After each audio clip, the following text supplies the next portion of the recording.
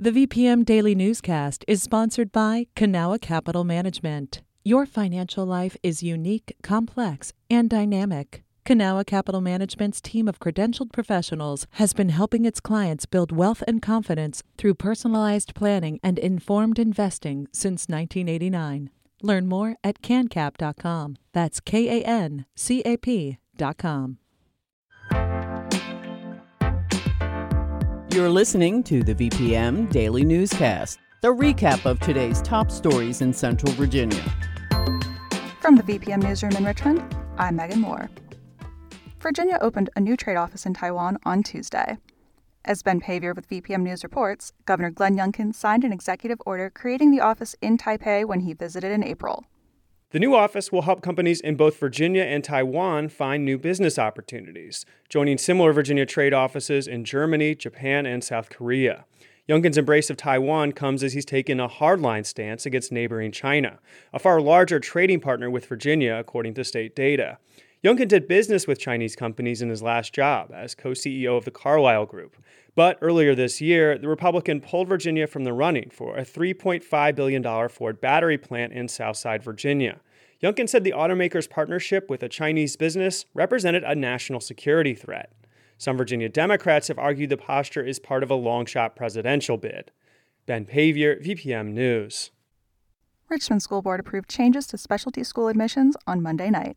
The new process will reserve 3 slots for the top students from each district middle school, with a total of 50% of seats reserved for economically disadvantaged students. Before the vote, Superintendent Jason Camera said the changes aim to make the process fairer for talented, low-income students. Will this make it a little harder for higher-income students, like my own 7th grader, to get into specialty schools? Yes, it will. And I'm good with that, if it means the playing field is a bit more even. After all, isn't that the least we owe the children of Richmond? And isn't that also what Maggie Lena Walker fought for every day of her life?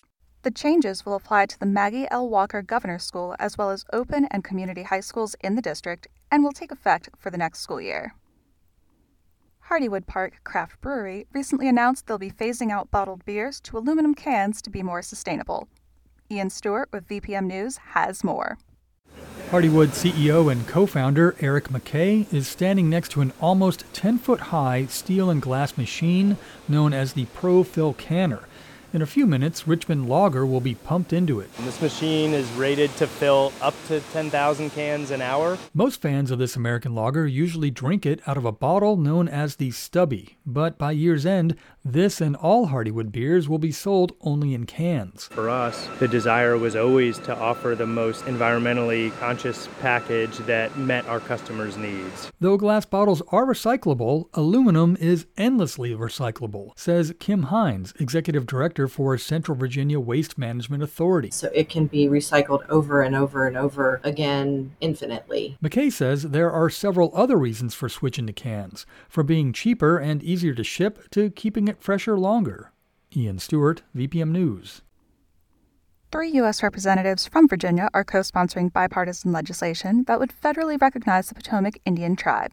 Jen Kiggins, Abigail Spanberger, and Jennifer Wexton introduced the bill, according to the Virginia Mercury. The tribe gained recognition by the Commonwealth of Virginia in 2010. With federal recognition, the Stafford-based Potomac would gain sovereignty rights, and its members would then have access to federal health, food, and housing assistance, among other benefits. Richmond's Planning Commission advanced legislation on Monday to allow homeowners to build secondary housing units on their property. VPM News reporter Connor Scribner has more on the proposed changes. The Planning Commission unanimously voted to recommend changing the city's zoning code to allow accessory dwelling units without a special permit in all residential districts. City officials say the potential new units, which would be small, independent homes on existing lots, could help to drive down housing costs by increasing supply. Richmond Planning Director Kevin Vonk told the commission the ADUs would be limited in size to 1/3 of the original house or 500 square feet, whichever is larger. And they could only be built on lots with single-family homes. You can not go from 2 to 3 or 3 to 4 or 80 to 81. This is to go from 1 unit to 2 units on that property. City Council will hear the ordinance at its meeting on Monday, September 25th. Connor Scribner, VPM News. This has been the VPM Daily Newscast. Some of these stories may have changed since the newscast was recorded. You can stay connected to what matters by heading to vpm.org/news or follow us on Facebook, Twitter, and Instagram at MyVPM.